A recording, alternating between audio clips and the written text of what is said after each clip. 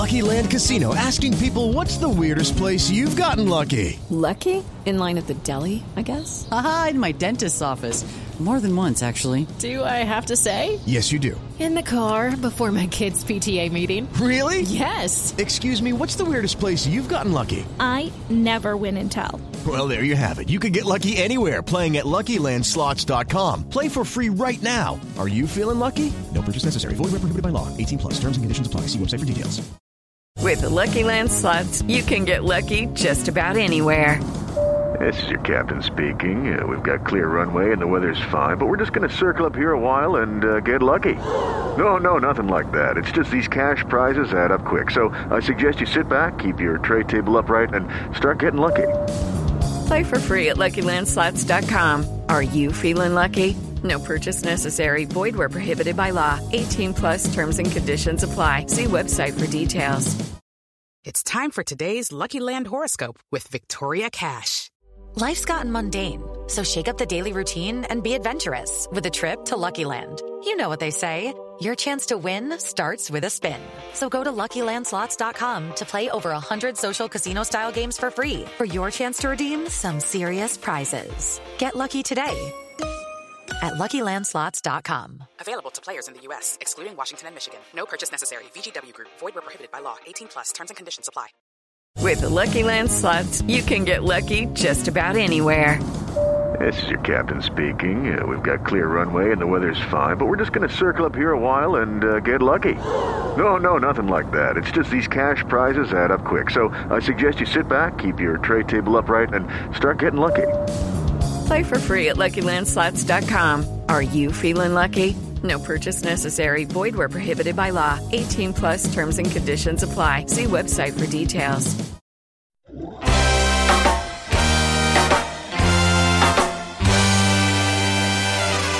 You're listening to the Red Seat Podcast. Back to full. Red Sox fans have longed to hear it. The Boston Red Sox are world champions. Part of the Over the Monster Network. Swinging a high deep drive to right field. That one's stalled to the right. Hunter on the move, racing back. It's over his head. It's gone. It's into the bullpen. This game is tied. This game is tied. David Ortiz. David Ortiz. David Ortiz. Presented by SB Nation. It hasn't happened at Fenway Park for 95 years. The Red Sox are world champions. Hosted by Jake Devereaux. Here comes a 1-2 pitch. Red Sox win the World Series. And featuring Keaton DeRocher. High deep drive. He crushed it. It's a grand slam. Wow.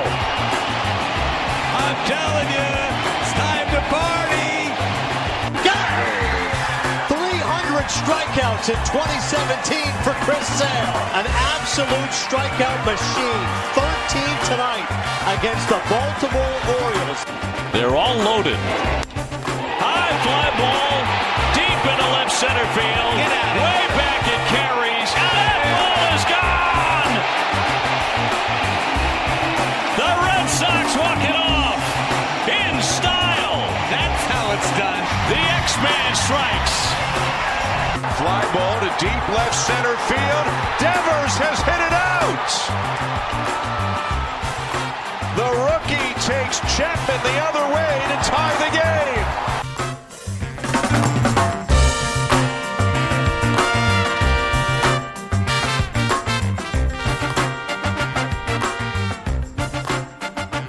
Welcome back to the Over the Monster podcast. This is your host, Jake Devereaux, and today I am joined by Keaton DeRocher of Over the Monster and the Dynasty Guru. Keaton, welcome back to the show. The Red Sox season is finally over. It sure is. Our long national nightmare has ended, and now our next long national nightmare of how are they going to mess up Mookie Betts can begin, and we can start to overanalyze that. Yeah, we're going to have an absolute ton to talk about this offseason, and we'll be with you on a regular basis throughout the offseason. We're not sure how frequently, but we'll definitely be with you pretty frequently, certainly as news breaks. But I just wanted to start off this show by kind of giving some numbers and putting in perspective where the Red Sox finished this year, the team finishes 84-78, just 6 games over 500. Not a whole lot there. Their run differential was plus 73, which is good enough for 7th best in the American League, behind all of the playoff teams, as well as the Indians, who finished ahead of them in the standings, so those were very predictive. They were also 7th in runs allowed at 828, and 4th in runs scored at 901.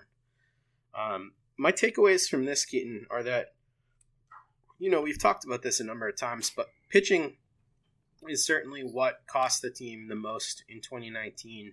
And the offense, even though it did score over 900 runs and had some sublime individual offensive performances, was in large part feast or famine, and especially struggled in areas of situational hitting. So those two things kind of just sabotaged the team all year round. And we saw the pitching fail again today in game 162 with Eddie going for his 20th win.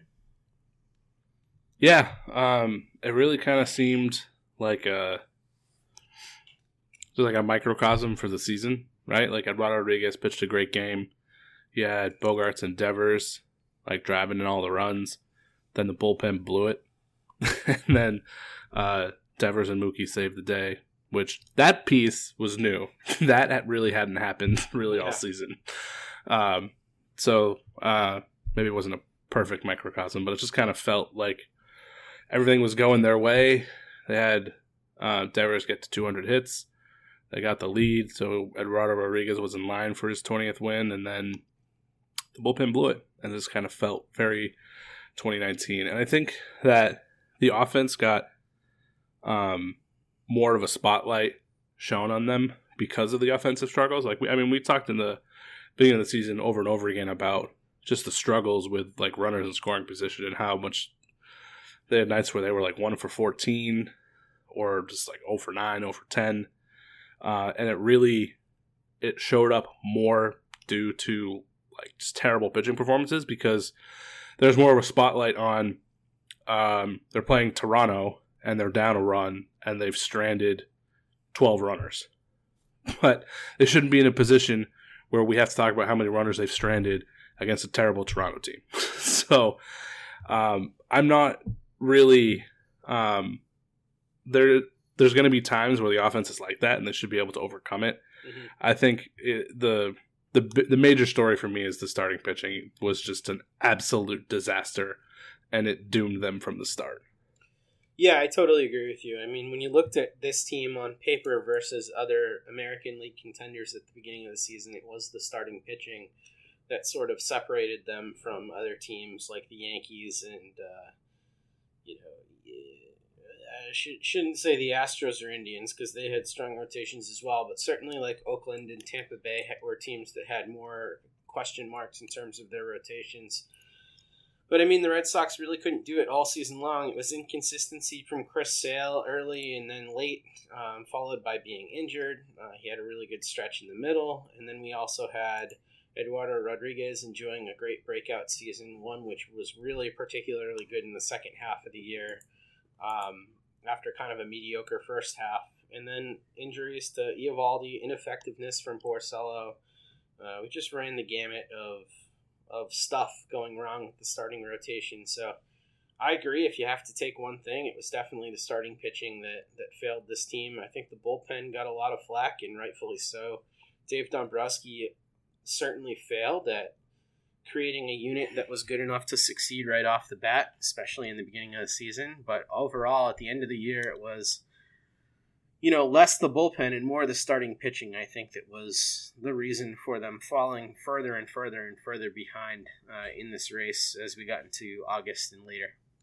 Yeah, for the second season in a row, the bullpen got a little bit stronger as the season went on, became less of an issue. Right off the bat, they had something ridiculous. They were...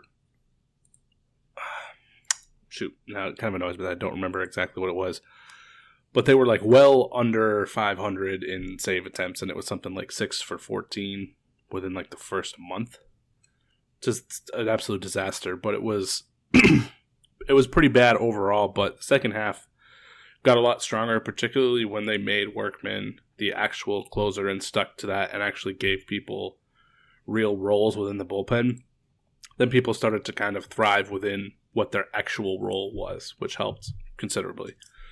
So I would hope going into next season, that's what we're going to have, is people with defined roles, and maybe we'll have a bit stronger of a bullpen going into next season and not just have this mess. Yeah. I think that's a great point, Keaton, and I think that the guy who's going to be, number one under the microscope next year is certainly going to be Alex Cora. Regardless of sort of what whoever the new GM does when he comes in here, I think Cora probably learned a lot of lessons this season. One is you have to have your guys ready for spring training. You can't take that approach that they tried to take last year after such a deep postseason run. And second, those defined roles were just such a huge thing. I mean, we saw the bullpen completely transform, like you said, after those guys got defined roles, and they talked about that extensively as well. So I think Alex Cora, I mean, this guy has had nothing but success since he came into baseball in a managerial capacity. So I think he was bound to have some sort of bumps in the road along the way. It would be weird if everything was just perfect and smooth, but, today in the last game, I mean, he talked on the headset to the NESN guys and was pretty forthright with the fact that this was a disappointing year and that they'll be back next year. So I am encouraged that Alex Cora is not going to make the same mistakes that he made this year going into next season. Yeah, I think so too. And we already started to see, when we talked about in the last pod, Cora's comments on how he's approaching this offseason, and it seemed like a stark difference from the previous one. It seemed back to how he approached the offseason previous year when he was first hired to be the manager. So it already seems like he has made a full 180 and is addressing this offseason in a much different manner, which I think is a positive step forward for what should hopefully be a different spring training and a different look for the team, a different feel for the team and approach to what they do in preparation for the season next year. Yeah, and I think as we transition this podcast to talking about the team in 2020, we're going to obviously touch on, in a big way, the press conference, or not press conference, the media gathering, as they called it, on Friday, where they invited a select group of media to come to basically an informal presser where there were no TV cameras, and it was John Henry, Tom Werner, Sam Kennedy, talking about what's in store for the team in 2020. And I think let's just get right into it here, because there was so much to unpack, and this is kind of what we've been looking forward to since we both listened to this on Friday. But the first quote I want to talk about is one from John Henry, where he says, "This year we need to be under the CBT. And that was something we've known for more than a year now," Henry said. "If you don't reset, there are penalties, so we've known for some time now that we need to reset as other clubs have done." So my question to you, Keaton, is the CBT that he's talking about is the first threshold of $208 million. How the hell is this team with this roster going to get under $208 million and not take a massive step back on the field? Yeah, I'm not entirely sure. If in order to do that, I think JD is either going to have to be like, "Hey, can we pay you a lot less, or can you leave?" Yeah, I guess one way to do it is by making JD feel really unwelcome, and that he would be a burden by staying, which would really be sucky, but maybe like the easiest thing to do. Yeah, and I hate that. I hate that too, because he's been nothing but dynamite for this team over 2 years. Yep, he has. But I think trading Price obviously would be my first hope, but there's no way they're going to do that and get rid of his entire contract. That's not happening. The next stupidest thing would probably be trading Sale. He would have a much larger market, but he's still pretty darn good. So I'd prefer to have him on the team. Get rid of Eovaldi for peanuts, which I wouldn't be totally opposed to, depending on if that was part of a whole bunch of other moves to like restructure the entire roster rather than just like a one-off. I mean, there's no like one fix-all in order to do that. They're going to have to do some serious like Belichick salary cap manipulation kind of deal in order to make the money work to get under 208, and it's probably going to have to do with a lot of roster turnover. And it wouldn't surprise me if, if that's their intention, then yeah, I guess it wouldn't surprise me if they did, but I don't think it's going to be all that easy. I mean, by making this known to everybody in the form of this media gathering and leaking this out there, the ownership is setting the stage for what's going to be a really tumultuous winter in terms of the amount of turnover that they're going to have. And I think what this does is it really kind of solidifies that they do want JD Martinez to opt out, that guys like Mitch Moreland, Brock Holt, Steve Pierce, who might retire, Sandy Leon, anybody who's sort of on the fringes of the roster or does things that can be repeated by someone else are almost certainly gone. At this point, I would put the chance of a guy like Brock Holt, who we've talked about at length, coming back at almost nothing. I would put it at less than 1%. See, I think he'll be back. I think they'll offer him something really little, like $1.5 million on a 1-year deal, and just hoping that he'll take it to stay here and not want to go somewhere else. Do you really think his agent will let him take a deal like that? I have no idea. I mean, he's not going to go anywhere and start. I don't know. I don't know if that's true. With the season that he's had, I'm not sure that there isn't a starting job out there somewhere for him. If someone's going to take a chance on him as a starter, then yeah, there's no way the Red Sox have any chance of keeping him at any kind of money level. Yeah, I think he's gone.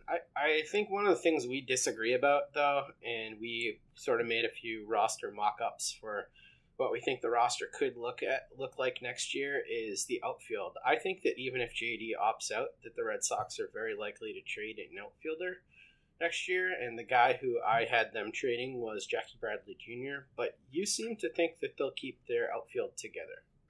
I do. Yeah, because I don't think he's going to cost all that much in arbitration, and his defense, they don't have anybody else, obviously, internally, so they're going to have to go make a free agent move anyway. I would rather have him in the outfield. Like you had Chavis out there. Obviously, defensively, that would make the outfield worse, just because the difference between JBJ defensively and Chavis defensively. I mean, JBJ defensively and anybody defensively is going to be a step down, except apparently maybe Steve Wilkerson. But I think them having to, if they like trade JBJ and have to go somewhere else, I mean, I guess I'm not entirely sold on them having to put like Chavis or Dahlbeck out there as the solution. I think they would end up having to end up signing someone as a free agent anyway and spending money. So I feel like they would rather just keep JBJ rather than take a chance on one of their internal options, or in whatever trade they do with JBJ, get an outfielder back. Yeah, no, I definitely see what you're saying. I think that if they do trade JBJ, that they're likely to go after a major league piece that can come back and a major league piece that is less expensive. I guess what might be an easier way to work this segment here is for us to kind of just go through what our mock-ups were, who we think is going in and who we think is going out for this team, and talk about those a little bit. So do you want to go first, or do you want me to go first? I'll go first. Okay. So I have Vasquez at catcher, Dahlbeck at first, Scooter Gennett at second, Bogey at short, Devers at third, Benny in left, JBJ in center, Betts in right, Chavis DHing. Do you just want to do the hitters first and then chat, sure, and then do pitchers? Yeah, sure. So then did you want to do the whole bench? Oh, yeah, I was going to do the bench. Go for it. So the bench, I have Centeno as the second catcher, them retaining Holt, Marco Hernandez, and Sam Travis. Okay, so you have a kind of a short bench. Yeah. Okay.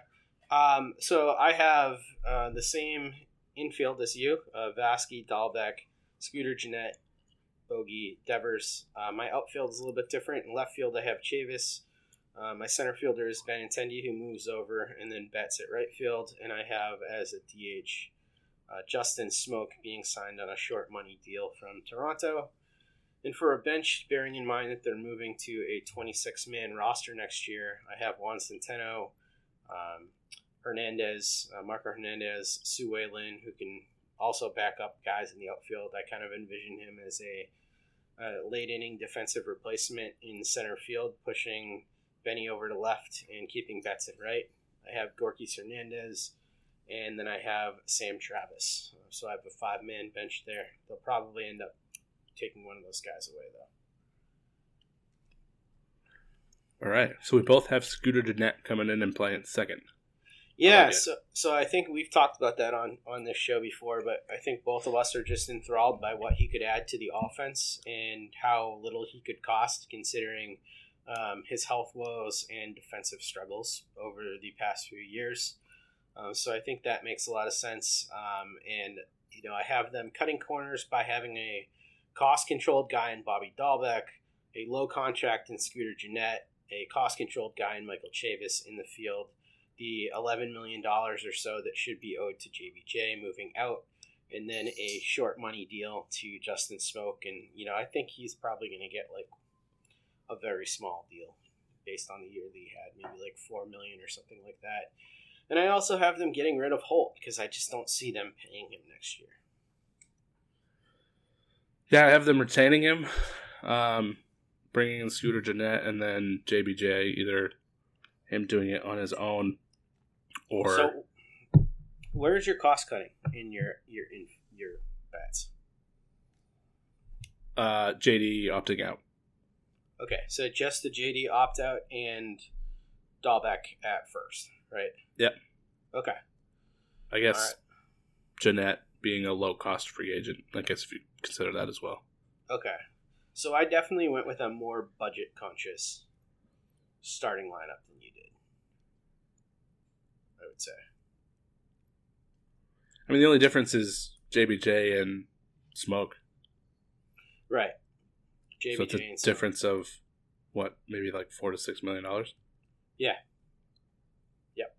I would say that's probably about right. Well, and then you have to add in Holt, too. Whatever you think Holt's going to get. Oh, yeah. That's true. Yeah. So we're probably looking at closer to $10 million bucks. Yeah. It is Ryan here, and I have a question for you. What do you do when you win? Like, are you a fist pumper, a woohooer, a hand clapper, a high fiver? I kind of like the high five, but if you want to hone in on those winning moves, check out Chumba Casino. At ChumbaCasino.com, choose from hundreds of social casino-style games for your chance to redeem serious cash prizes. There are new game releases weekly, plus free daily bonuses. So don't wait. Start having the most fun ever at ChumbaCasino.com. No purchase necessary. VGW Group. Void where prohibited by law. See terms and conditions. 18+. Hey guys, it is Ryan. I'm not sure if you know this about me, but I'm a bit of a fun fanatic when I can. I like to work, but I like fun too. It's a thing. And now the truth is out there. I can tell you about my favorite place to have fun. Chumba Casino. They have hundreds of social casino style games to choose from with new games released each week. You can play for free anytime, anywhere. And each day brings a new chance to collect daily bonuses. So join me in the fun. Sign up now at ChumbaCasino.com. No purchase necessary. VGW Group. Void where prohibited by law. See terms and conditions. 18+. Let's move to the rotations.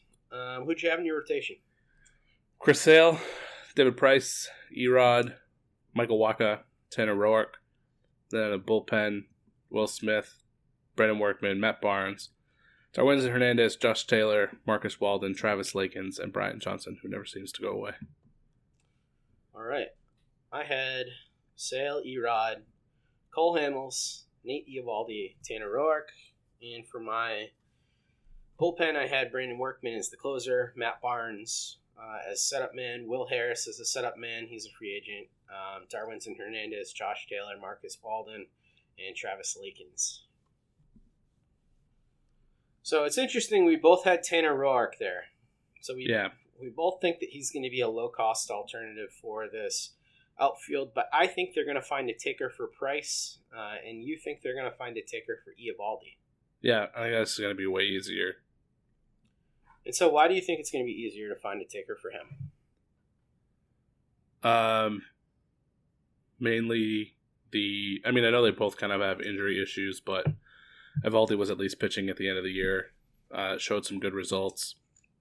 His contract is in a lot better shape than Price.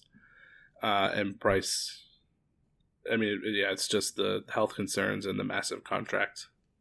They're going to have to eat some of Price's deal if they make a trade, and I'm not convinced that it would be like equal or more than what they would end up paying Eovaldi to kind of like make that trade-off, if you know what I mean.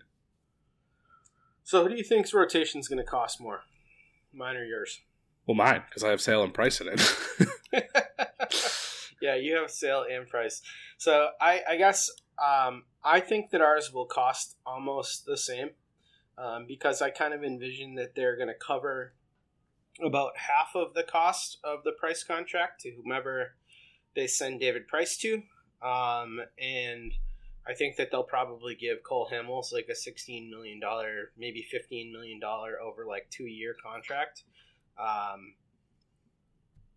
So I guess at the end of the day, I think that we're going to have similarly priced rotations. I just think that by sending out David Price, you're going to get something useful back, whether that's, a bench player or a bullpen piece or just prospects. So I guess that's what I was kind of looking for there. And I think that, Cole Hamels is a really interesting piece. He's another lefty, obviously, very durable guy, going into his age 36 season. So I don't think you'd have to give him anything that long.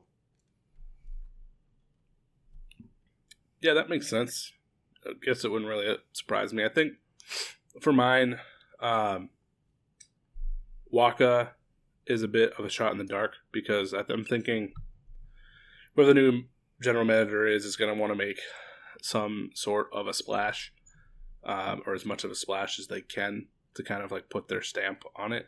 And that would kind of, I know he's been really inconsistent over the past couple of years, but I think that's what makes him really attractive is his inconsistency, because he could be a low risk, high reward option. And if he pans out, he'll look really good and kind of fortify that rotation. So I was look for that other person in the rotation. That's kind of where I was going. I was trying to look for someone who could make a splash, obviously would carry risk, which would lower their cost. And so when I was looking at all the free agents, Waka kind of stood out as that person. Originally, I had Julio Teheran, but I was like, nah, that's going to cost way too much. So I went with Michael Waka instead. I think Waka would cost even less than what Cole Hamels would cost. I think he'd be less than him by like $5 million, probably. Yeah, I would think so. So I do like that. I just think it is an extreme risk as well. One of the things I've been thinking about is if they wanted to go super cost conscious here, one of the things they could do would be to retain Julius Chassin in lieu of maybe signing somebody like a Tanner Roark. So to go with maybe one of the higher upside guys like a Hamels, and instead of paying Tanner Roark like $8 or $9 million a year, pay Julius Chassin like close to nothing, and save a little bit of money there. Yeah, that's true. Minus his last outing, he actually surprisingly didn't look all that bad, which was pretty shocking. Yeah, and he's just, a year removed from being a fairly good pitcher.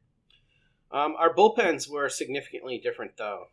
In my bullpen, my only addition was Will Harris, and I have him slotting in as a setup guy right behind Barnes. Will Harris is going to be also going into his age 36 season. He pitched really well with the Astros this year. He's a righty, so I see their lefties still being just Darwinson and Josh Taylor there. But you have a pretty big addition to your bullpen in Will Smith. Yeah, Brandon Workman has been great, but I would love him as a setup man to Will Smith being a closer and really fortifying the back end. Having like Barnes and Workman as the setup men to Will Smith Darwinzon Hernandez as your kind of Swiss Army knife dude.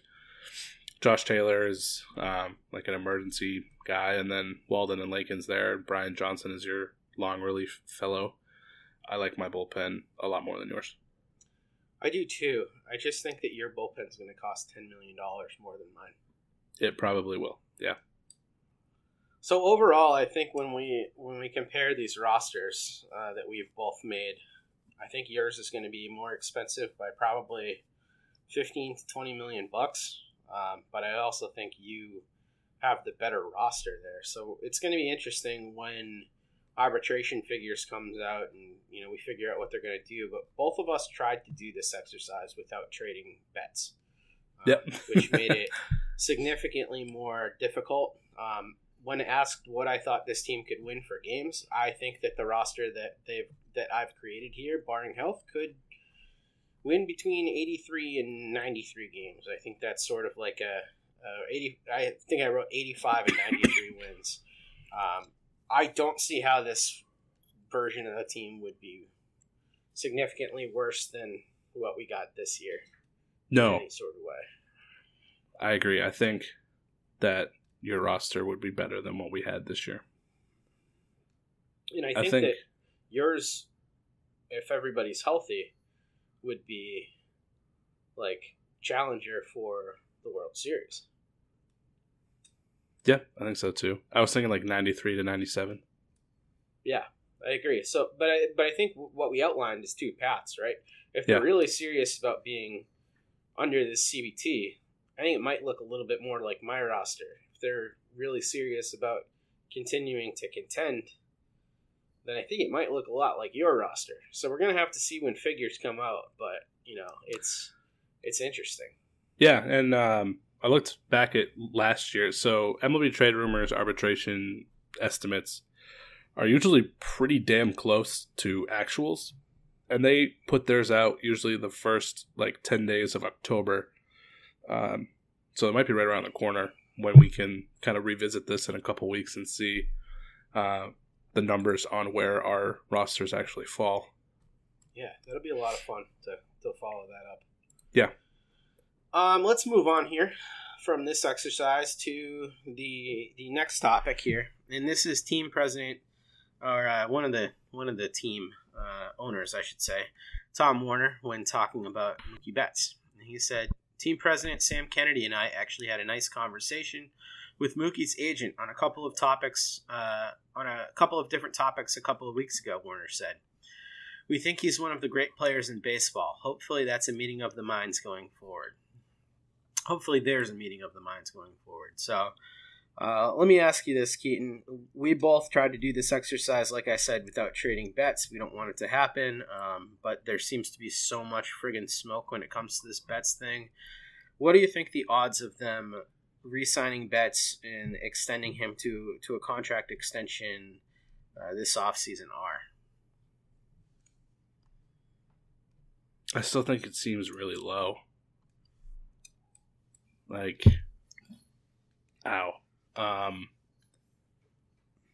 Maybe 10%, 10 to 15%. Yeah, I'm kind of with you, man. And it makes me wonder, if they really are resigned to the fact that they're going to have to trade Mookie Betts, then I don't see any reason why they wouldn't also trade Jackie Bradley Jr. and try to find a taker for Price and use next year as a bridge year. If you're trading Betts, I feel like that's the smartest thing to do by far. Yeah, I agree. I would agree. I mean, I wouldn't be all that thrilled about it, but I would agree. Yeah, clear house, reset, be aggressive at the deadline, restock your farm. You can afford to do that now that you have Bogarts locked up and, Vasquez under contract and, a bunch of these guys under contract. The other thing is the ownership has said that they're going to be aggressive in talking to Rafael Devers about extending him and buying out his arb years so they don't run into huge arb raises with him. Yeah, I wonder if they try and like go the Braves route and try and like do an 8-year, $100 million like the Braves did with Acuna, because I still think that would be a steal for what you would get with Devers, and that would have him locked up long term for peanuts. But I mean, we saw it was really last year where like Extension City broke out, and so I kind of expect they'll probably take a shot at giving that a try. I mean, that'd be a coup for the new GM if he could sign an 8-year, $100 million contract for Rafael Devers. That would take him from 23 to 30. That's probably when you want to own Rafael Devers, considering the body questions that he has. Yeah, absolutely. Yeah, that'd be an amazing deal, and I think that they'd be very smart to try that. And I kind of agree with you about the Betts thing. All right, next big quote from these guys, which is sort of telling about where they are with the GM search. And this is all from the Jen McCaffrey Athletic article. She did a great job of getting all these quotes together. It said, Henry was dismissive of the idea that one of them was ready to take over the full-time job, meaning the 4 people who are currently running the organization. And Henry says, it's possible, but this is a tough job. This is a tough off-season too. We talked about the challenge of the CBT, but you would all agree, this is a challenging off-season. So to put one of the candidates you keep bringing up in charge and responsible for that's sort of a tough way to start your career as a general manager. So we are starting the search looking outward. And what this seems to mean to me is that the candidate is certainly going to come from outside the organization.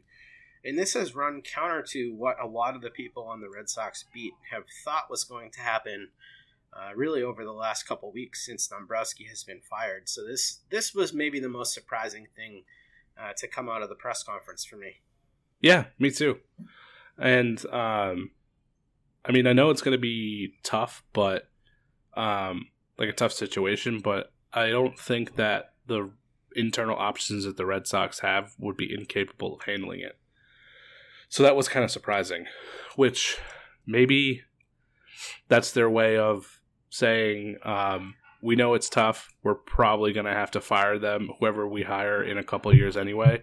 So let's bring the next Lamb in here, and then when they're gone, one of these guys can take over for a longer-term position. So that just came to me now. I have literally nothing to back that up as to why that would be the case, but I don't know. Maybe it is. But I did feel bad about not having anybody to bring to the table last pod. So I did a little bit of research, and I got 3 names for you. Okay. Jed Hoyer, current GM of the Cubs. Great one. Yeah, like that name. Jason McLeod, VP of Cubs Player Development. Oh, you're going Cubs heavy, huh? A little bit, yeah. Both of those guys are really great options. Obviously, Hoyer, I mean, the Cubs are going through some turnover, so if Hoyer wanted to bounce and kind of get a fresh start, now would be a great time. And why not bring him back to the Red Sox? Okay. Who's your third guy? Jared Banner, Mets farm director. I know what you're saying.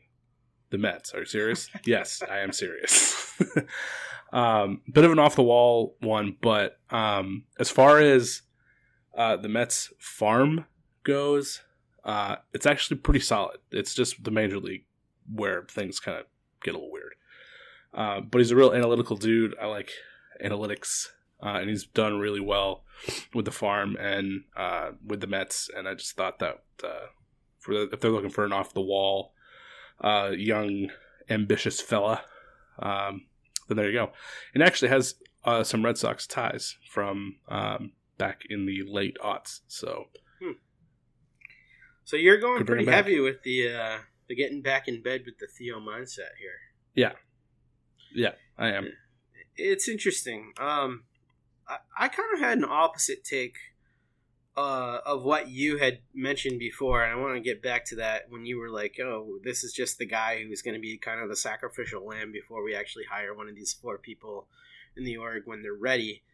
I kind of think that the ownership being really cognizant, because they were asked a lot about, whether or not this is an unappealing job to people outside because there's been so much turnover. They're very defensive about that. obviously, as anybody would be when that's brought up. But I kind of think that whoever takes this job next, whoever comes in from the outside, is going to be like left alone for a really long time. And I kind of think that they're going to try and dispel that notion of them being meddling owners, which makes me think that they're going to take their time with this search and hire somebody from outside the organization with a long track record. I don't think that John Henry can help himself putting his hands in the pot. And I think because of why don't you get to the next quote before I say my next part, because it kind of ties into that. Okay.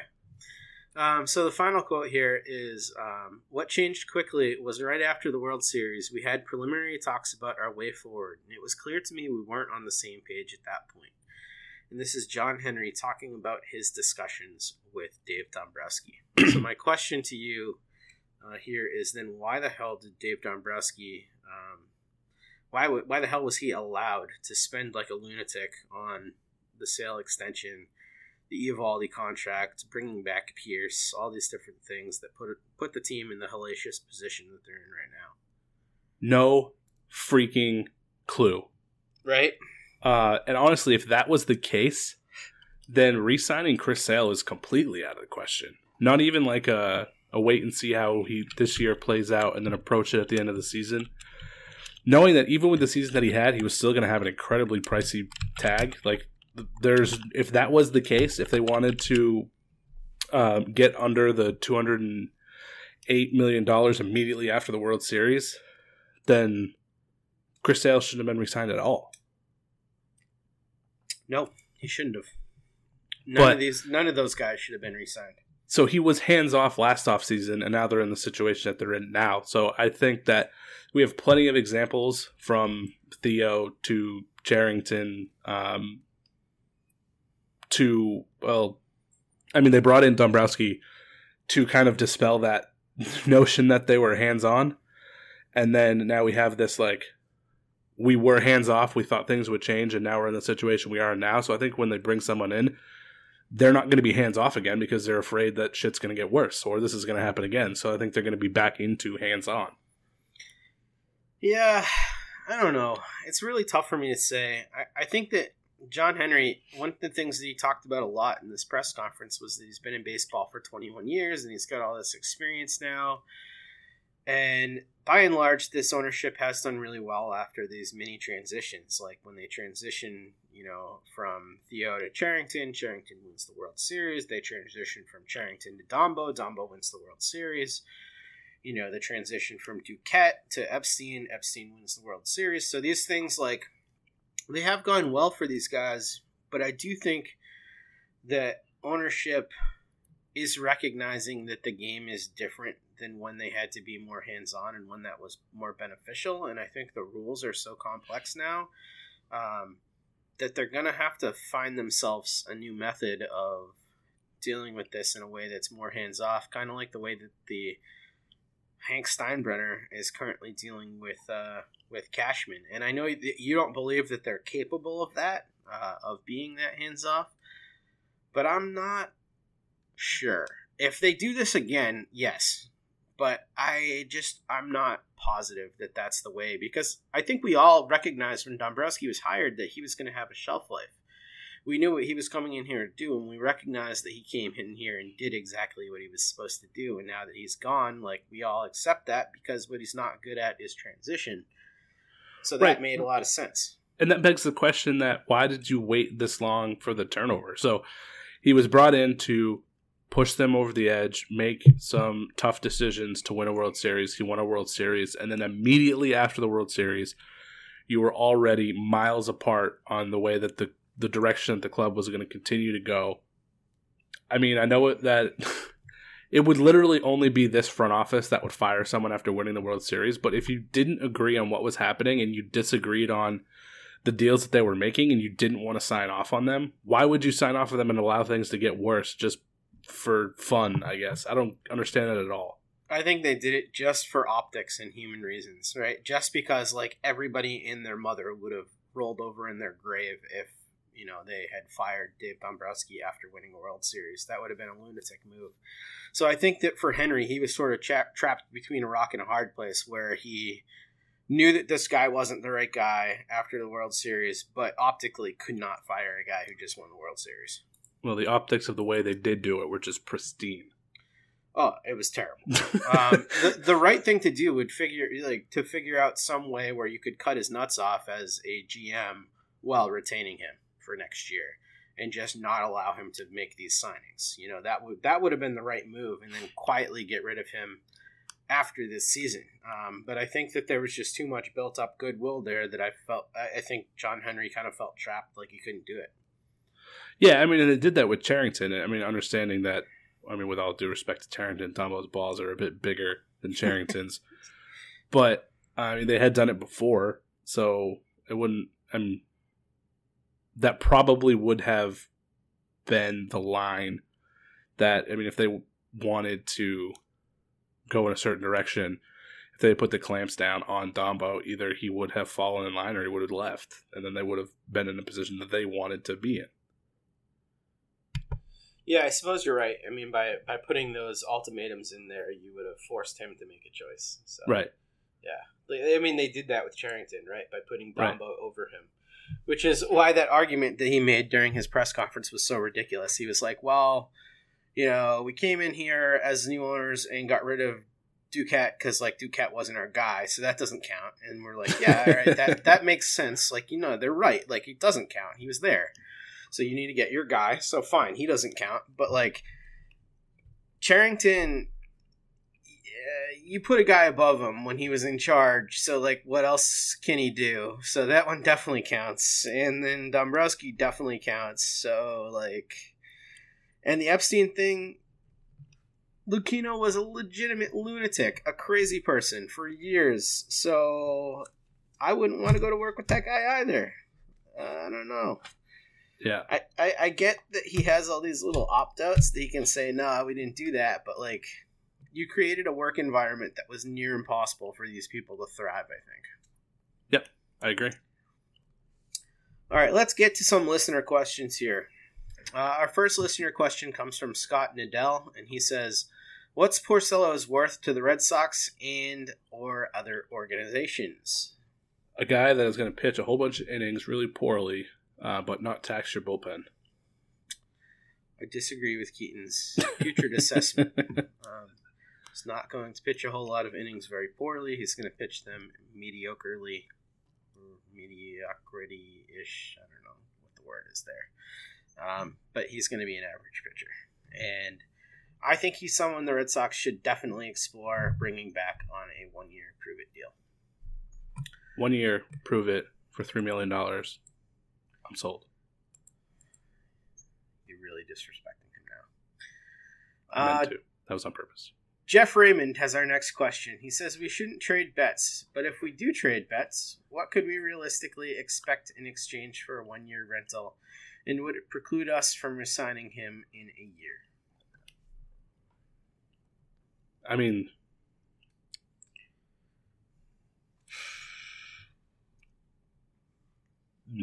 Technically no, but realistically yes. They would not be able to. If they trade him, he's not coming back on a contract unless they offer him Trout money. But I wouldn't expect much for a 1 year rental. I know he is a top. Acuna and Soto are really freaking good and really freaking young. So he's a top 4 for sure in. Some order between 2, 3, and 4 is where he falls. Player in the major leagues, but it's a 1 year rental, so teams aren't going to give up much for him. And specifically because, unlike other rentals like Machado, even though he ultimately signed with someone other than who he was traded to, Betts has made it clear that he's not going to be traded somewhere and then sign an extension. He's going to free agency. So there's no assurances for whoever the Red Sox trade him to, for them to pony up something serious. So, honestly, their best chance might be to target someone who also has, like, a pitcher who's in their last year of arbitration, but they need help with a bat, and just try and do, like, a 1-for-1 swap. That's an interesting take. I haven't heard that one before, but I do understand that. That could prevent you from having to go to the free agent market and starting pitching.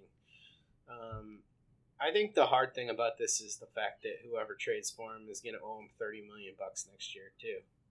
So he's just really, really expensive. I do think if it's a pure prospect trade that you're getting 2 top 50 prospects back for him, and I don't think that he would come back. Chapman is the only person who's ever done that, as far as I can remember, like in my lifetime, who has been traded for a meaningful piece and then brought back the next year. And obviously it would be the fucking Yankees that did that. Yeah. There were selfish mitigating circumstances that led to that. Yeah. And the Cubs won a World Series, though, so they don't care. Yeah. Mark Anderson has our next question. He says, can Endeavor's extension announced on April 1st not affect the salary calculations for 2020? That's a really good question. It depends on how it's announced. I don't know. I don't know about this. It depends on if it's a restructure or announced. So if it is an extension that buys out his future years of arbitration, then he would be paid whatever his, I believe, team control would be.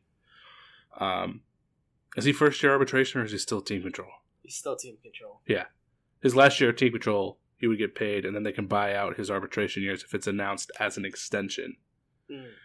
But if it is a restructure, then they can wipe out his team control year for this year and give him a raise to whatever that restructured contract would be. And then that would affect the 2020 salary. Yeah, that's an interesting question. They're going to have to do some real salary stuff. That's a Brian O'Halloran special right there. That's something that he's going to have to try and see if he can figure out, because that would be a really nice way to keep them in a good financial position for next year and still get that extension done. Yeah. Last one here. Kason Sarois says, what would it take to get Billy Beane to Boston, and thoughts on the ownership's payroll slash? So we already gave lots of thoughts on the payroll slash, but Billy Beane is not coming to Boston because he owns part of the Oakland Athletics. So I think, once he turned him down in, 2001, 2003? Yeah. I mean, they offered him, like, the world to come to Boston, and he was like, nah, I'm feeling the West Coast, and feeling the West Coast and that small market lifestyle. And so, if what they offered him, there's no way that they could make that offer again. So if he didn't take it then, he's not taking it now. This is why I want David Forst so bad, because he's the next best thing to Billy Beane. Yeah. You've brought me around on him. I'm rooting for that to be the option. Nice. Or one of my 3. I like it. Well, that's our show today, peoples. We hope you enjoyed it. We're going to be back with you a lot during this off season in terms of trying to bring you all the off season goodies, and we're going to do a lot of unpacking what happened this season, individual performances, deep looks at guys. We'll go through the roster, comb with a fine comb, look at everybody one by one. So stay with us in the off season. We'll be with you a lot, and Keaton and I are going to stick together here. We're going to make sure that we grow this thing heading into next year and bring you a bigger and better podcast as we move forward. Yeah. Thanks, guys.